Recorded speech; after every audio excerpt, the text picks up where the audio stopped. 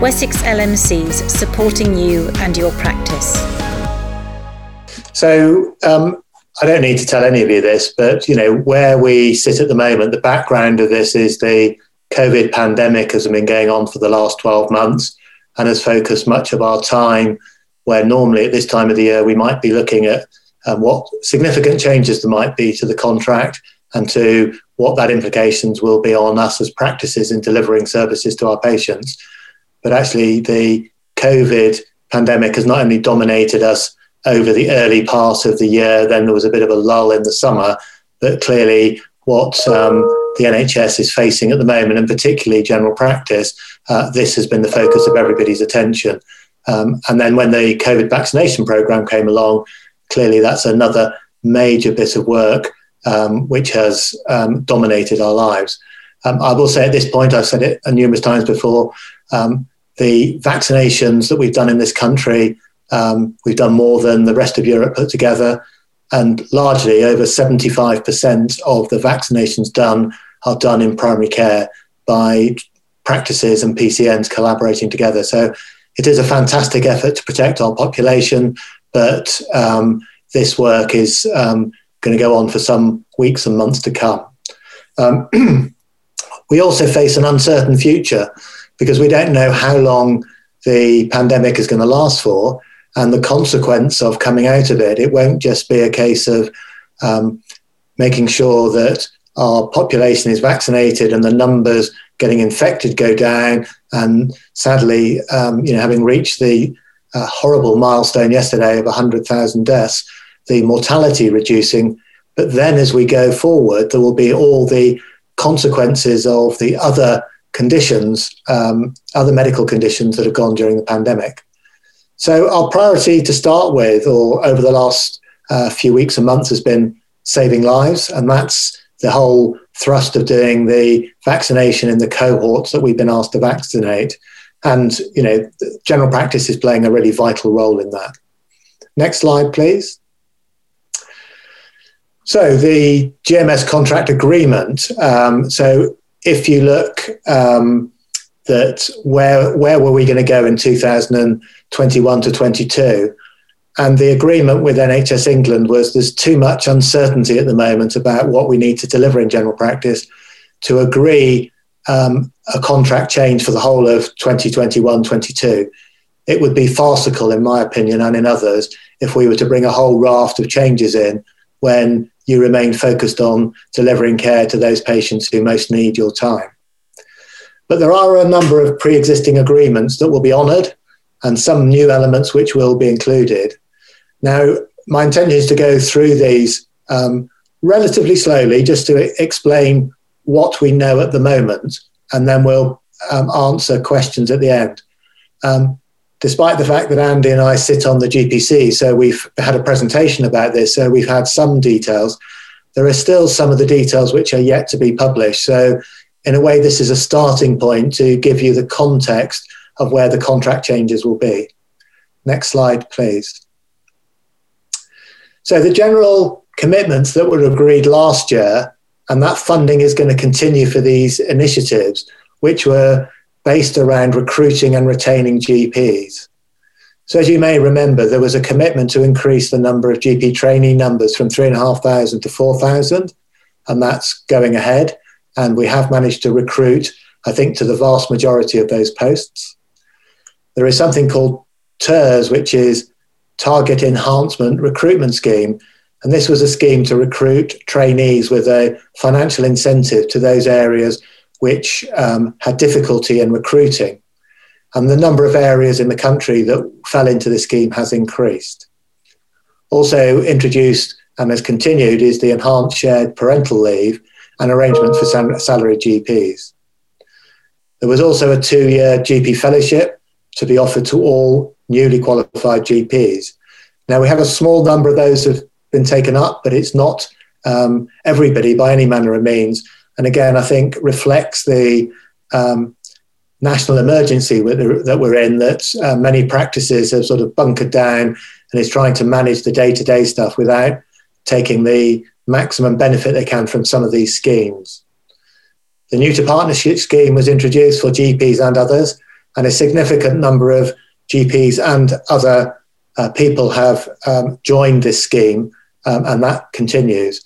And that has also resulted in the recruitment of more GP mentors, and also there's focus on retaining GPs towards the end of their career. And of course, with the pandemic, many recently retired GPs have come back, and many GPs have stayed on to help through the pandemic. So we are going to have to be careful once the pandemic's over that we don't end up losing a large proportion of our workforce. Next slide, please.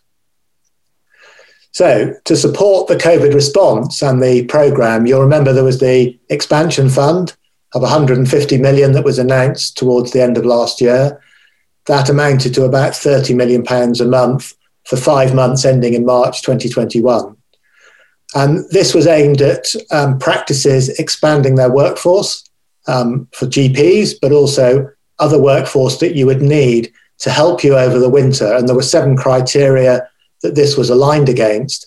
The first one was the COVID vaccination programme, but there was also the COVID oximetry at home, the monitoring of people for silent hypoxia.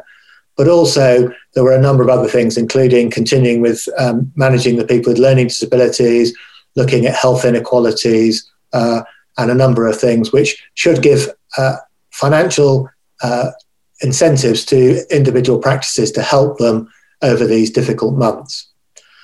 Also recently, the primary care network's clinical directors have all spent a lot of time coordinating, helping, working with their local practices, not only with the COVID vaccination programme, but with the oximetry at home and a number of other things, the hot sites, for example. So it's been agreed that for the first 3 months, each PCN will be funded one whole-time equivalent for a PCN CD, so long as they're participating in the vaccination programme.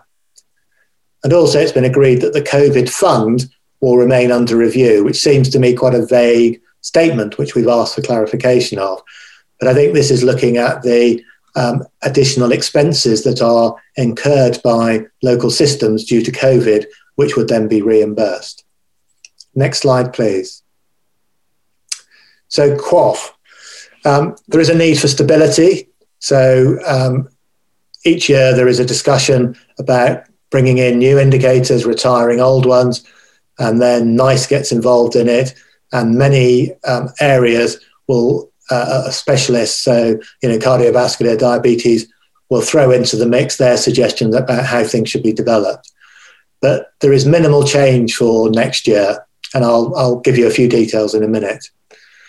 There is increased investment in the vaccination and immunisation, and I think, if I remember rightly, there's about 24 million extra going into the QOF for that. The DES for vaccination and immunisation started last year, but is being replaced by item of services. So there are 4 indicators that have been agreed and added to QOF, and £60 million has been transferred from the DES into the QOF, and I'll talk about that later.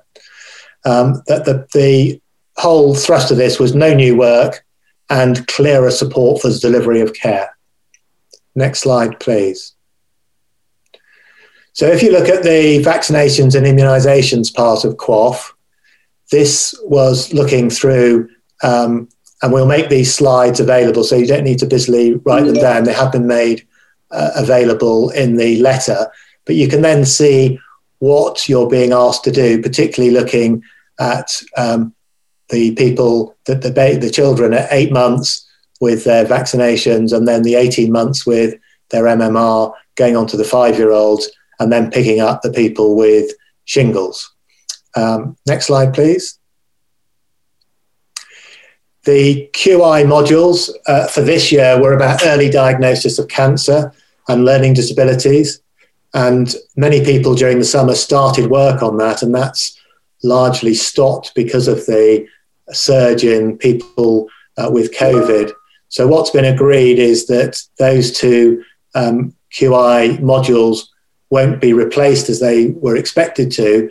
They will be repeated in their original format next year, with some slight modifications to account for the impact of the pandemic upon the care that you're delivering. So there's still 2 really important areas: the learning disabilities, because we know that this group has worse outcomes with COVID, and we know that their lives are shortened if they are in particular groups with learning disabilities. So there is still a keenness to look at the vaccination of flu, COVID, doing the health checks, even if they're done remotely, and the medication reviews on these people. And the early diagnosis of cancer, we know that the 10-year plan is looking at saving 55,000 lives a year and catching people in stage 1 or 2 in 75% of cases. So whatever you've done this year will not be wasted, but these will be just carried forward into next year. Next slide, please. So health inequalities. Now, this is a topic of conversation in many areas where COVID pandemic has an impact. And we know you only had to watch, I think, the BBC News last night, where it made it quite clear that if you lived in a very deprived area, and they looked at a place just outside Blackpool, when the mortality rate is 2.5 times more affluent area, just because these people were living in areas of deprivation. We also know that people with serious mental illness have a life expectancy of between 15 and 20 years less than those in the general population.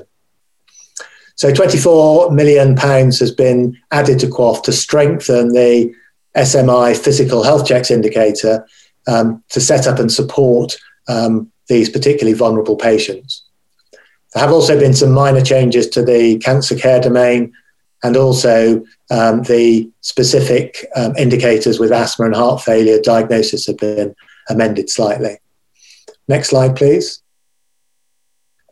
So if you look at the SMI, what they're particularly keen on looking at is, if you look at those people with schizophrenia, bipolar and other psychosis, looking at alcohol consumption, and alcohol and serious mental illness does have a correlation both in terms of coexistence of high alcohol consumption, but also making for worse outcomes.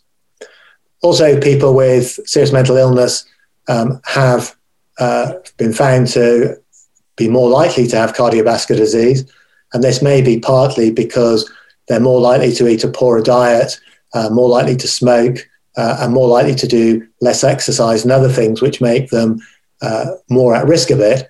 So one of the indicators in here is to do a lipid profile to look at their cardiovascular risk, and particularly looking at things like smoking and obesity. And the final bit is that, again, the incidence of diabetes in this group is higher than the average in the community. So they're looking at a blood glucose or hemoglobin A1C to pick up pre-diabetes or pick up diabetes in this particularly vulnerable group. Next slide, please. So in the cancer domain, the new one is looking at people who are diagnosed with cancer in the last 12 months who've had the opportunity for a discussion and informed support within 3 months of diagnosis. And there was a discussion about this, about if somebody's under hospital care, is there any point in making contact with them? And the general feedback from Macmillan, I think in Cancer Care UK and others, is that patients do value that contact with their practice, and particularly their general practitioner, even if it isn't about managing their ongoing care, but just having that point of contact is often of value. And then the second bit of the indicator is about patients having a review using a structured template within 12 months of diagnosis. Next slide, please. So the PCN-DES remains. You will know that there was recently a ballot about whether the GPCs should continue to negotiate about the PCN-DES, and that was passed with an overwhelming majority of people voting, even though the turnout was low. So the PCN-DES, so for this year, the maximum value of the additional roles reimbursement scheme is 430 million. We're still not using the capacity in that funding, and we recognise that if you take people on early and you're limited to the groups you can take on, it means that when you move into the next year, you may not have sufficient money to employ all the people you want to do. But some PCNs have been using the ARRS budget to increase the hours that their current staff work to help them with stuff to do with the COVID vaccination and managing their patients. Now, part of the 5-year deal was that this, if you remember, the ARRS was to employ 26,000 more people by 23-24. And by 23-24, the amount would be about 1.46 billion by recollection. So for next year, the sum available for reimbursement goes up to 746 million. Now, there were 4 new service specifications which were due to be introduced, and they were anticipatory care, personalised care, cardiovascular disease prevention and diagnosis, and tackling neighbourhood inequalities. And what's been agreed is that the introduction of those will be delayed and they will not start on the beginning of April. And one line I picked out of the letter which NHS England sent out was PCNs are a platform for general practice investment. So when we're looking at the resources we have available to our practice, I know many practices would prefer to have the ARRS money directly into their practice global sum and use it more freely, but it is clear nationally that that is not the case, that this investment will come through the reimbursement scheme, and therefore, we would encourage the primary care networks and their constituent practices to be working together to make maximum use of this funding. Next slide, please. So the funding has been extended, as I've said. It doesn't really affect us, but just so that you're aware, in London, they've been raising the issue about London waiting, and that they can't recruit people because the levels of reimbursement aren't sufficient. So they have introduced the ability for people in the London waiting area to use London waiting, but their overall ring-fence budget doesn't change. So if you see anything on social media, which I've already seen, to say that London is getting more money, which means less in the other parts of the country, that isn't true.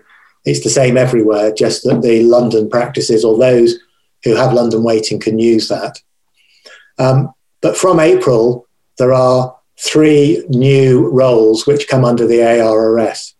So there are paramedics, and this was planned, and then there will be the advanced practitioners, which I'll describe in a minute, and then the mental health practitioners. Next slide, please. So there's been a lot of interest in the mental health practitioners, and this is a new model. So what has been agreed is there will be joint funding between bringing together the additional funding that's going to go into community mental health as part of the national transformation of community mental health and PCN funding. So the idea is that each PCN would be entitled to one full-time equivalent or whole-time equivalent mental health practitioner who would be provided by the local mental health provider. That the funding would be 50% by the mental health provider and 50% would come from the ARRS. And although they would be employed by the local mental health provider, which may then help with some of the training and supervision, they will be wholly deployed in the PCN. And then the numbers will increase in the following year to 2 whole-time equivalent, or in the following year, so 2023, for 3 whole-time equivalents. But if you're a large PCN with over 100,000, then you will get double those numbers. And the additionality rule applies. So if you have a mental health practitioner working in your practice, what they can't do is say, right, you've got this mental health practitioner, so we won't fund the other one. It's got to be additionality. And what also is our concern is that we need to watch that what this doesn't happen is that we put money into through the IRS to this position, and all they do is end up picking up the community or secondary care mental health. This is to support general practice and support the mental health that you deliver, not to plug a gap of unmet need in the secondary or community care, the wider sense. So, that's something that we will obviously be involved in and do have a concern about. There will also be a new obligation on mental health providers, which will be confirmed in the new standard contract for the NHS to provide these people. There is also another concern that many of the local mental health providers are running with quite significant vacancies because they are struggling to recruit. So if we're going to look at across Wessex, that's 82 primary care networks. So that's 82 new mental health practitioners that we might wish to have. We're not certain there are 82 people sitting out there waiting for this role to come up, although more people are in training, but that's something we'll have to work through. Next slide, please. And just to be clear, early on, we thought these were going to be mental health workers and therefore not clinical professionals. But again, it's been clarified that these are registered clinical roles and they're operating at a band for change level 5. So, sorry, agenda for change. Now, I know general practice doesn't do agenda for change, but if you look in any of the guidance, the agenda for change is used by these professional groups and it gives you an idea of where those salary scales would be. So this role could be a CPN, a psychologist, or a mental health occupational therapist. And it also goes on to define that they can provide a combination of consultation, advice, triage. They can liaise with the mental health service, and the point of them being provided by the mental health services, they should be supported by your local mental health provider. And the expectation is they'll work with patients, looking at things like shared decision-making, self-management, onward referral to treatment services so that they don't get that situation where everybody gets referred back to the GP to refer. And they could carry out the brief psychological interventions. And they operate within your team, so you don't have to refer back to the GP, and they can take direct booking. So that needs a level of skill and experience and competency which allows all those things to do. And there should be robust clinical governance structures to maintain quality and safety, and that's where the supervision also comes in. Next slide, please. So within the existing roles, then from April this year to September, there is another opportunity for clinical pharmacists that remain on the general practice scheme to transfer into the PCN scheme under the ARRS, as there were some practices who had more than one pharmacist and couldn't transfer them in. The limits on the number of pharmacy technicians and physiotherapists which can be reimbursed has also been removed. So whereas before you could only have one of each, now there isn't a limit if you could recruit those people, although the numbers are still in short supply. Next slide, please. The advanced practitioner, now this is a new role. So it's indicative at the Agenda for Change Band 8. So for that, they must hold a master's degree. They must be able to work independently with a defined level of expertise. And they have described this could apply to a clinical pharmacist, a physiotherapist or occupational therapist, a dietitian, podiatrist, or a paramedic. So the scheme here is to get those people who can take workload off GPs and therefore work independently. Any practice nurses or practice managers, or actually GPs for that matter, will notice that we do have advanced practitioners who are nurses. There is still a reluctance to put nurses into these groups simply because it's seen that they are essential to the delivery of general practice as GPs are. And what they don't want is to replace practice nurses in this group. They want to take on additional people. And there's been an ongoing discussion and argument about that, which I completely understand and support. Again, if you look at this, it's one whole-time equivalent person per 100,000. But if you're a large PCN, then it goes up to 2 whole-time equivalents per 100,000. Next slide, please. The other agreements. So NHS England and the GPC have agreed to review and change the terms of condition of practice staff as set out in the GP contract agreement. Now, this bit was written in the letter, and I'll come to Andy Purbrick, who was at the same meeting as I was, later, because I'm not quite sure if we look at our practice staff, the terms and conditions are defined by individuals, practices. If this means that there are some benefits which might relate to things like sick pay and other things which might be advantageous to us, then I'm open to listening to what has been said, but I'm unclear as to exactly what that might mean. Under the data collection survey in general practice, they do want an accurate baseline of current terms and conditions to help develop that discussion. And again, I'm anticipating that the GPC will work with the NHS England to work out quite how they get that baseline data. Recognising how busy practices are and how much there is a demand on particularly practice managers' time to supply the data, and we want this to be not particularly onerous. But again, as with the information about how the workload is in general practice and the resilience of practice in terms of people off sick, unless we can get some of this data, it's quite hard to negotiate both locally and regionally, nationally, to the benefit of general practice. There is also a commitment to explore the gender pay gap, and information will be made more transparent so that individuals can look at this and that an agreement can be implemented during the year if that's appropriate. Next slide, please. Also, there's some confirmation about the digital offer, and the letter that came out in the contract agreement confirms that practices must offer online consultations, two-way secure written communication between patient carers and practices, video consultations, online prescriptions, online booking, and shared record access, including patients being able to add to their record.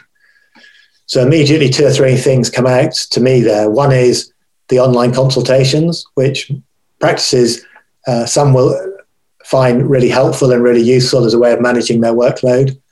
But we also know that there are a number of practices who are finding it increasingly difficult when they come in on a Monday morning to 50 e-consults, for example, trying to get through that on the busiest day of the week.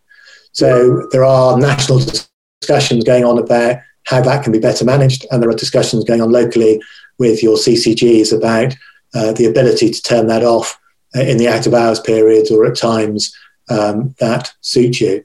But again, coming back to that, there is a part of the contract is that you do need to offer a form of online consultations.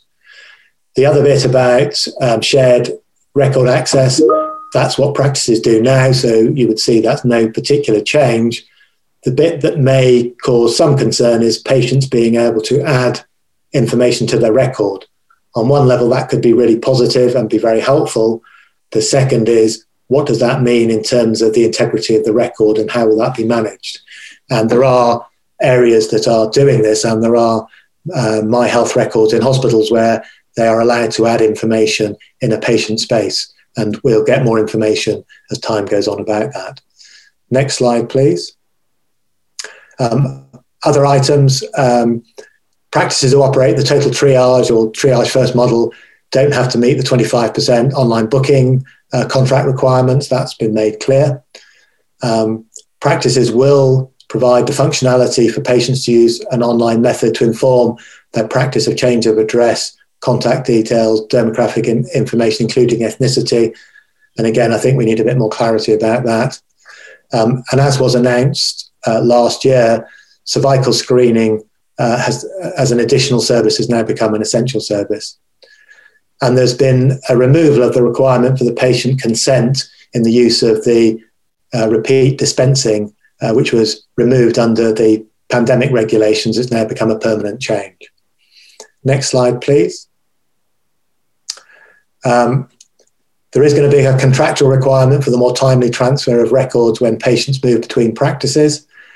There is, as you may well know, there is an ongoing project to digitalise all the records. So new babies aren't getting any Lloyd George notes.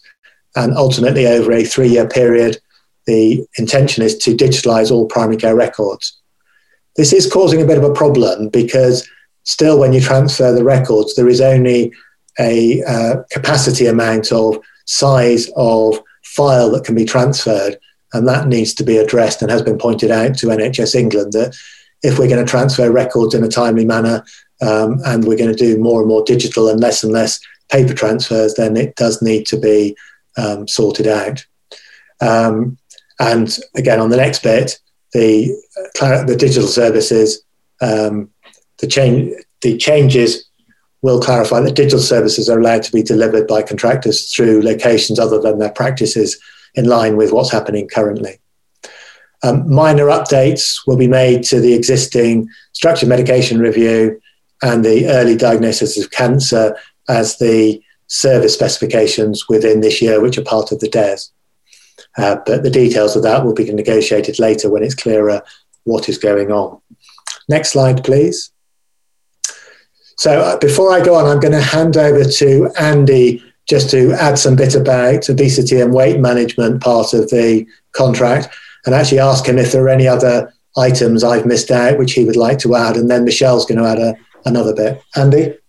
Yeah, thanks, Nigel. As you said, I mean, this was all presented to us in a couple of hours of fairly intense presentation, and it's all come very quickly. I think we need a lot more detail around the areas that you've highlighted.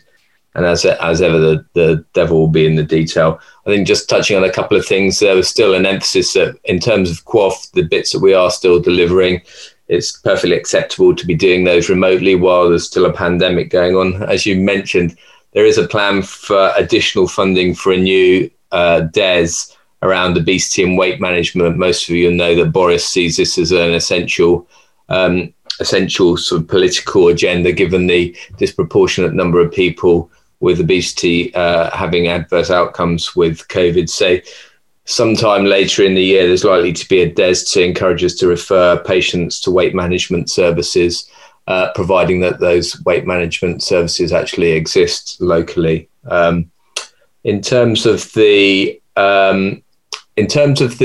investment and innovation funding, that increased to 150 million each this year. And as Nigel said, they're not introducing new indicators above and beyond a commitment that at least 30 million of that funding will be to incentivize improvements in access for patients. Now, there's no real detail on what that means. If you remember, the access funding review was due to be published this year, with movement of access funding to the PCNs to provide enhanced access, but that has actually been delayed until 2022 now. So I'm not clear what this incentivization to improve access for patients will mean for us.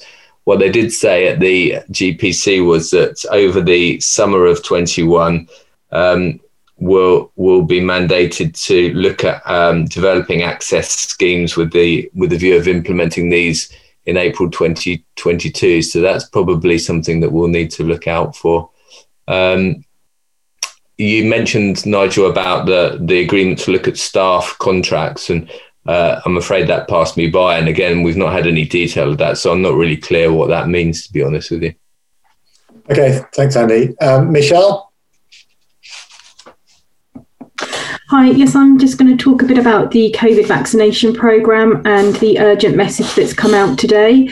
So NHS England, back on the 15th of January, released some information and a protocol for PCN groupings to claim their item of service and the supplementary payment for the COVID vaccination programme. And on the NHS Futures platform, there's an urgent message gone out asking PCNs to review this document. So the two areas that they're asking you to review, the first is around making sure that you've got two nominated members of staff within the PCN grouping that has the responsibility to go on and validate the claims for items of service and the supplementary payments. This is within your Manage Your Service platform.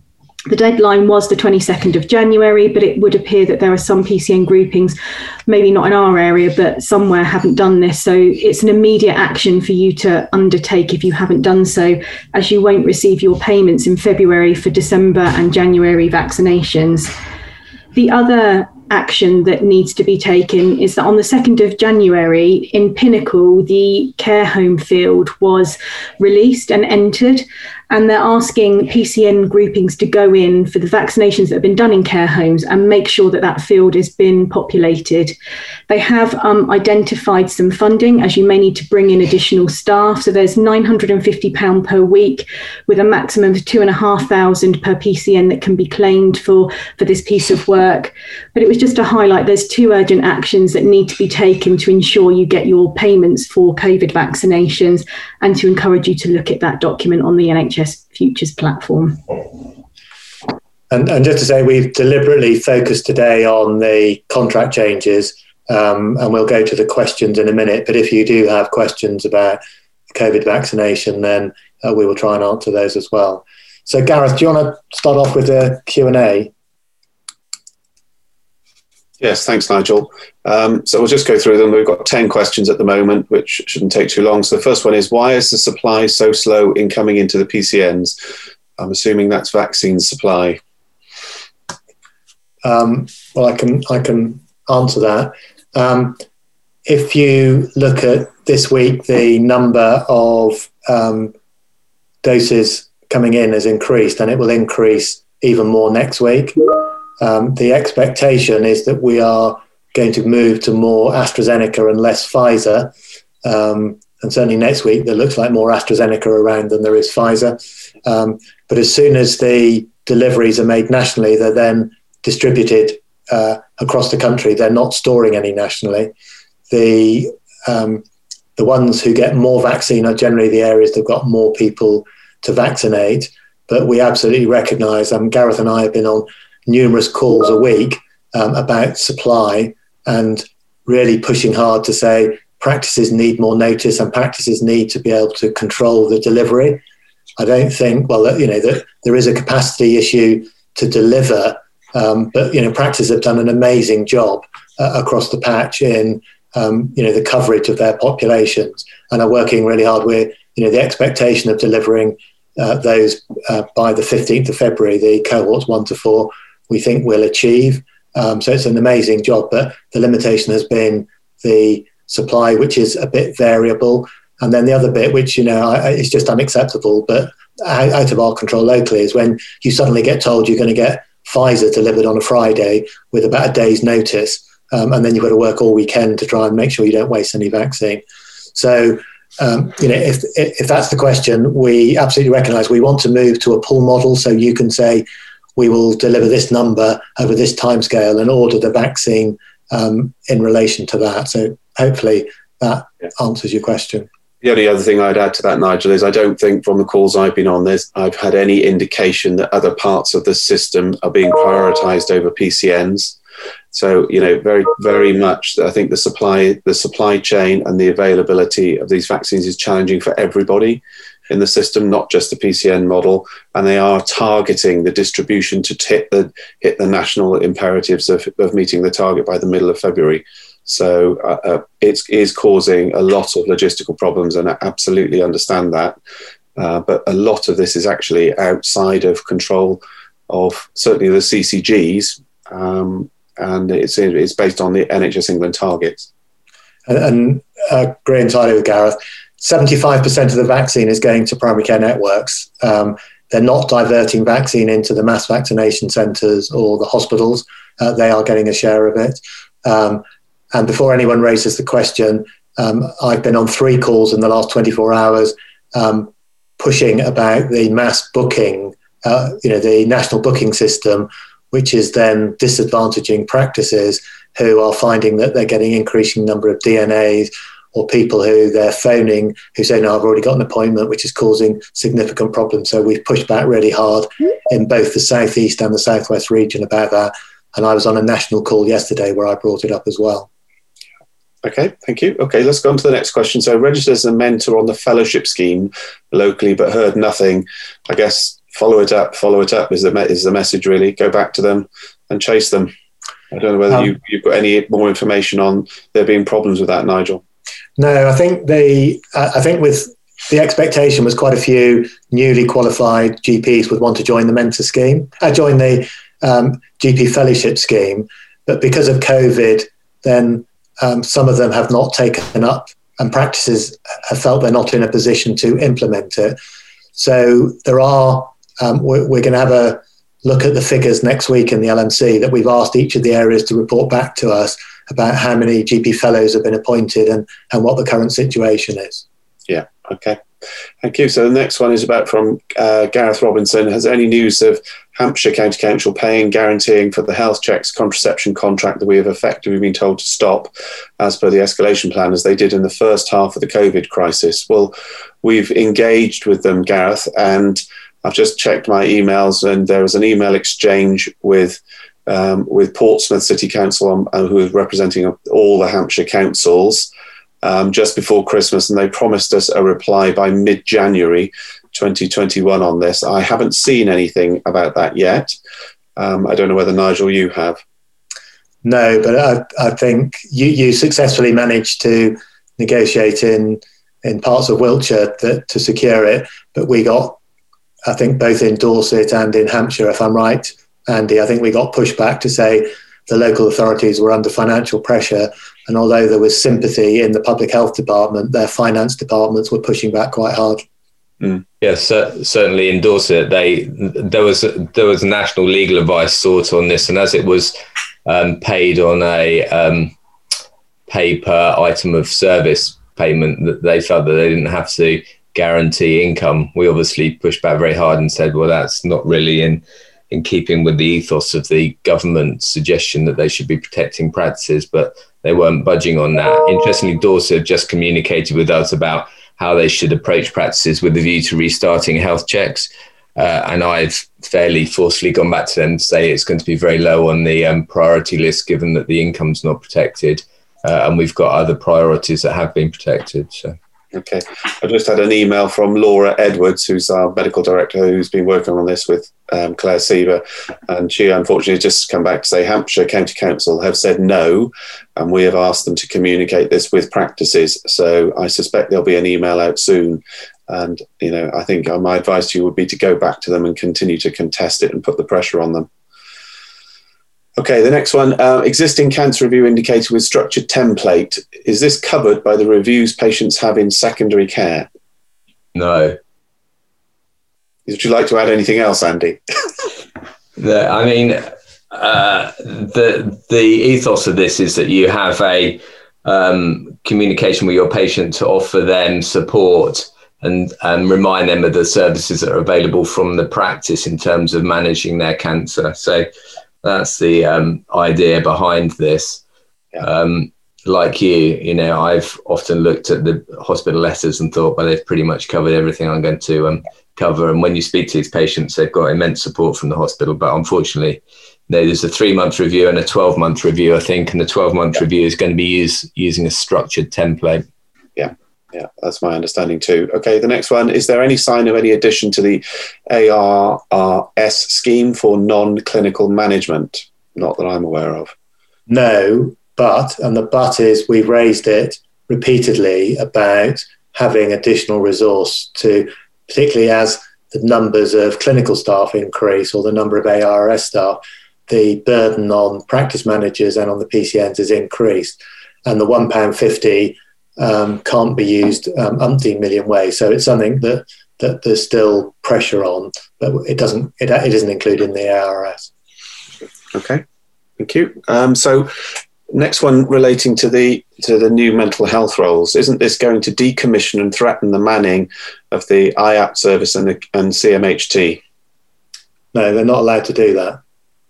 So it's very clear the reasoning behind having a joint contract and employment from the existing mental health trust was actually to avoid us removing all of those practitioners from the mental health trust and effectively taking over provision of that service. So by having them jointly employed, the hope is that these practitioners will then be additional rather than replacing existing practitioners with the mental health services. We already know that a lot of the services have got vacancies that aren't filled, and then we don't get a service. So that's the reason behind it. And I can't see it affecting IAPT either.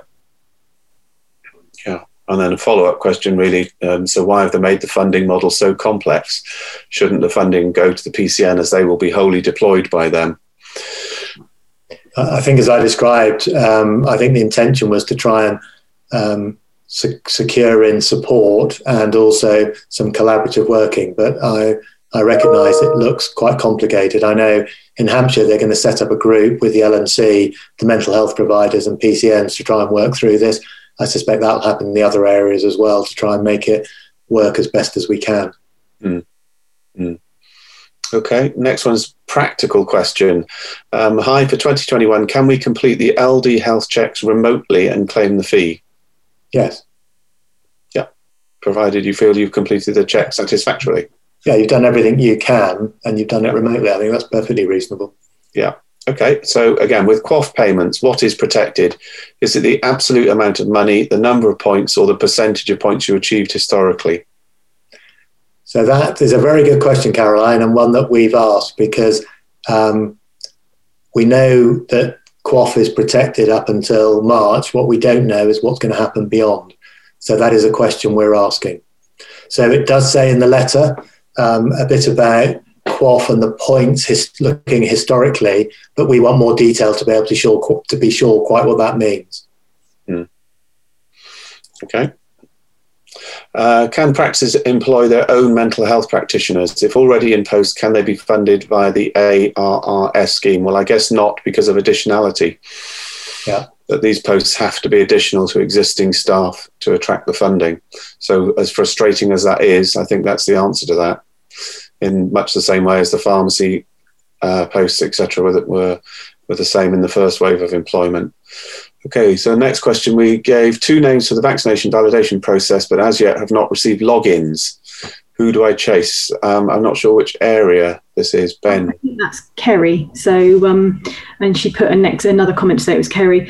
So your understanding is the same as ours. The document says that they will be issuing these this week. We can find out who you need to chase just to make sure that you submitted them, but it's the same understanding. They're issuing them this week. Okay, brilliant. Thanks, Michelle.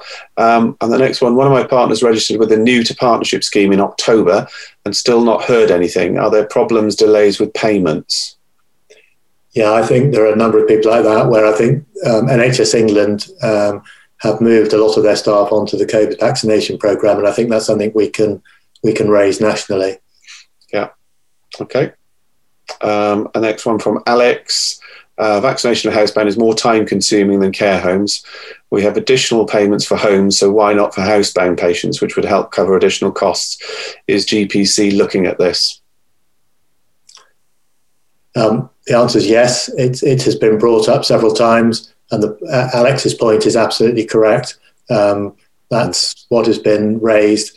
But you could argue about the super enhancement they gave over that short time period. Maybe they could have put that into the vaccination, the housebound, but that wasn't our decision. And I think the pushback from NHS England has not been to put any more money into the housebound.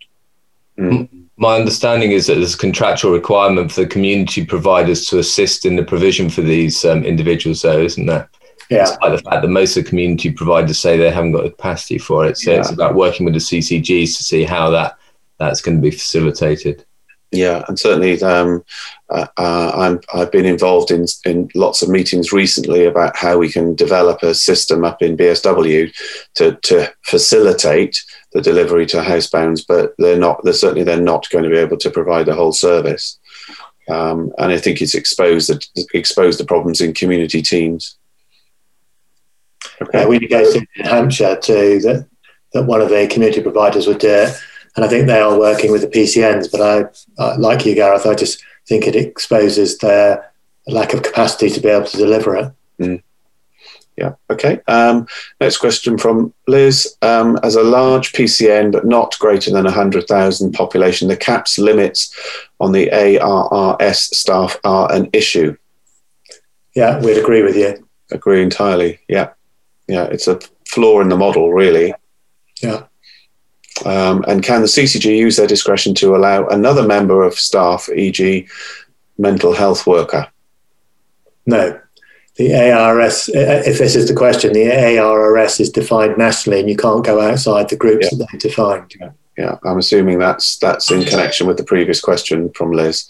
So I think that does relate to the ARRS. Okay.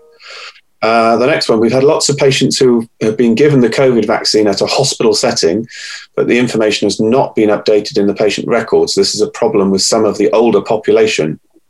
Yeah, the hospital use a system called NIBS or NIMS, and practices have reported that. There was also a problem with Pinnacle going into practice systems last week, but that has been corrected. So that information should be coming through. If you check that over the next week and it still isn't happening, if you could let Gareth and I know, we'll escalate it up through the various chains. Yeah. I recognise Pinnacle's causes a problem, and they've added a couple of questions to it, which is now taking longer, that they've asked for ethnicity, and there's one other question. We're still pushing for and hoping that in the not too distant future, you'll be able to use your clinical system to record the immunisations.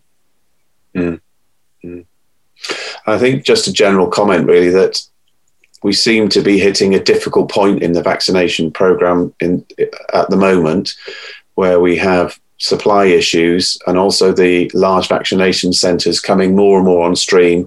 The NHS England sending out letters to patients, which is causing confusion with patients booking into different slots. We've had reports of increased DNAs in both PCN vaccine clinics and hospital vaccine clinics. And so I think there's a bit of instability at the moment, which we are completely aware of, and we are doing our best to try to influence the system as much as we can. So I absolutely get that it suddenly feels a bit more difficult this week.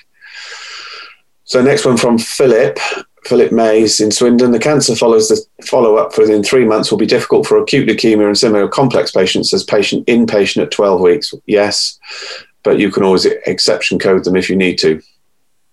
Yeah. So Lucy, read the cancer care reviews. There is an education event for those in BSW this Thursday evening, which may be helpful. Email invites have been sent out to all practices. So thank you, Lucy. Anonymous attendee, our CCG are still saying we need permission to move AZ to our own surgeries, even though this would improve capacity. Can the CCG do this if this is a nationally agreed service? Nigel, do you want to start with that? And then I'll start and Gareth can follow on. So there has been some new guidance released this week. There are a number of caveats to this. So you can move the AZ vaccine in what they describe as exceptional circumstances. So this is to aid the delivery, to increase the capacity, to reach hard-to-reach groups. At the moment, what they don't want is the vaccine to come into a central point and then just be distributed anywhere and everywhere. And the reason for that is they want to preserve the integrity of the vaccination centre that you've got in your PCN, to continue the capacity. If we suddenly get more Pfizer rather than AZ and you can't distribute it, that you've lost the workforce and the ability to run from the centre. The PCN clinical director remains accountable and responsible for that delivery wherever it goes. So you've got to maintain the cold chain. You need to have a site where it's going to be delivered from that's suitable. So if you want to move the vaccine, you can under certain circumstances, but you need to agree that with your PCN. So it's not that your PCN is going against the national agreement. It's that your PCN is abiding by the rules that they've been given. Now, if we need to increase the capacity and do more than we have in these sites, then this might become increasingly possible to distribute it to practices as well. But you can see what the logistics are at the moment. They aren't reliable, even delivering to the 1,000 primary care sites that there are at the moment, let alone to 7,000 practice sites. So, that's the reason. I hope that clarifies it. Gareth, do you want to add to that? Yeah, I mean, I agree with everything that you say. I think reading the letters that I've read and the recent updated guidance, it's quite clear that the expectation of this service is to deliver it at the PCN sites, but there is an allowance to move it. Unfortunately, because of the vaccine supply issues, because it's very unpredictable as to what you might get, we can't stand down the PCN sites. And I know it's frustrating because people would like to get on and vaccinate their own patients, but actually we have to view this as a system issue, not an individual practice issue. However, there are exceptions around hard to reach groups, the housebound, homeless, certain other groups that will be best done in practice sites, and I get that. And the rurality bit is important for some areas, but of course there's no definition of what's extreme rurality. That, you know, if you live in a town, it still might take you an hour to get to a vaccination site that's 3 miles away with the traffic, and it might take you, and yet you could be 20 miles away from it in a rural setting. So what do you base difficulties in getting to a site on? The most important thing is that we're meeting the trajectories, and really there's not a lot of evidence that we're not hitting the trajectories with the current model.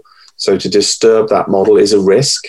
And I think we all need to be mindful that we're trying to save lives here, and we don't want to take unnecessary risks or disturb what we're currently doing unless there's a very good reason to do that. And we think we'll have an appreciable gain that's fair and equitable across the whole population, not just individual practice populations. Okay. Don't know the answer to this one. We accidentally recorded one of the care homes as receiving Pfizer.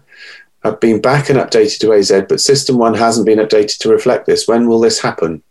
It may not do, because Pinnacle communicates with your practice system, but it can't amend your practice system.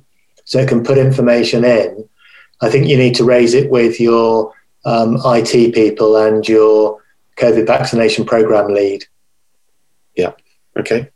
Thank you. And then the next one, how are mass vac sites able to book patients in for 10 weeks time when PCN sites don't know when their deliveries are, so are unable to do this? That's the national booking system, I guess, isn't it?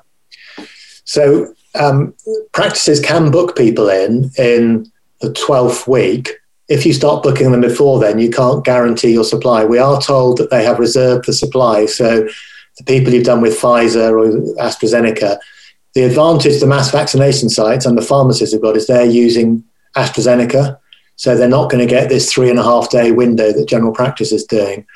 So again, Gareth and I have been on numerous calls. I've been on 2 so far this morning, and this matter has been raised in both of them. The pharmacies are also offering a second appointment. Now, some practices are doing it. I know the vaccination practice I've been working in, they are booking a second one, but there is a risk to that. So, you know, practices can look to do that in 12 weeks after, or in the 12th week after they do it. But again, the whole bit about the national booking and the letters has been raised and said that this is causing potential inefficiency. I know Gav referred to one site where I think they had 26 cancellation or 26 DNA, sorry, and to try and find 26 additional people at the end of the day to vaccinate is not, you know, even if you've got your emergency list, is not easy. So it's efficiency, but also wasted. So we would agree with you, but PCNs need to make their own decisions about whether they're going to offer the second appointment now or wait till nearer the time.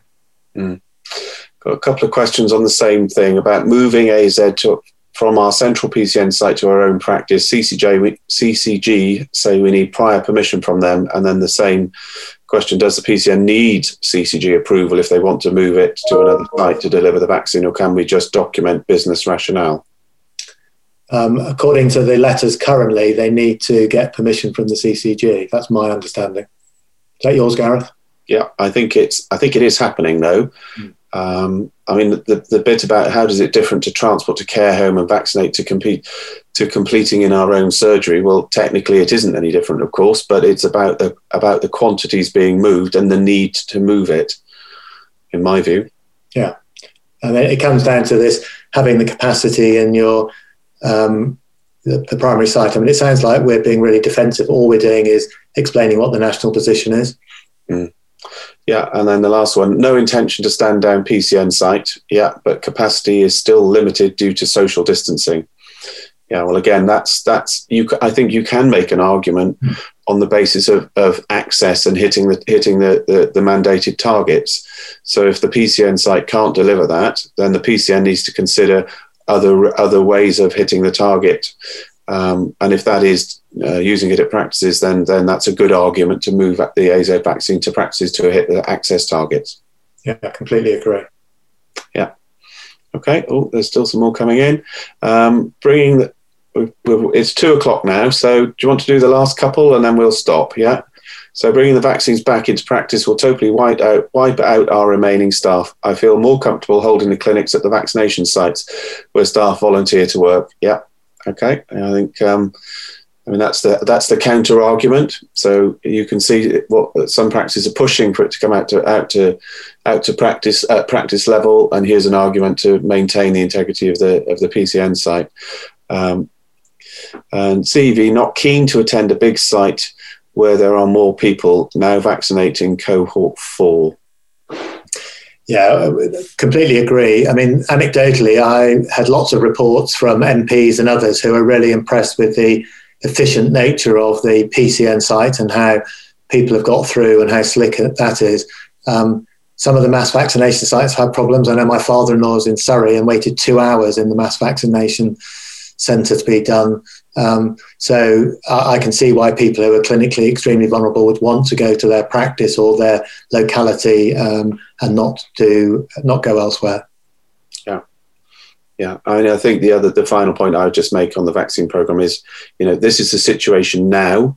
It might be very different in a week's time. It certainly will be different in 2 or 3 weeks' time. So, it's a question of making sure that we're maintaining the trajectories and keeping the workforce, in a place where they can deliver that. The workforce issues, I think, I'm told that a lot of the additionally recruited workforce will be coming more available very soon, and that might make a big difference. And again, is another reason to maintain the PCN sites, in my view, when that workforce becomes available, because we've got to remember business as usual in general practice. I'd just echo that, Gareth, to say that this is going to be a long-term program, vaccination and immunisation. At some stage, we're going to have to catch up with all the business as usual that we're doing, and actually a model that relies less on us and more on a remote service with non-practice staff is more sustainable in the longer term, I would say. Yeah. Okay. That's all the questions done, Nigel. Okay. Thank you very much. Thanks, everybody, for attending. As usual, this has been recorded and we'll make it into an audio podcast and also make the slides available so that people can go back and have a look at it.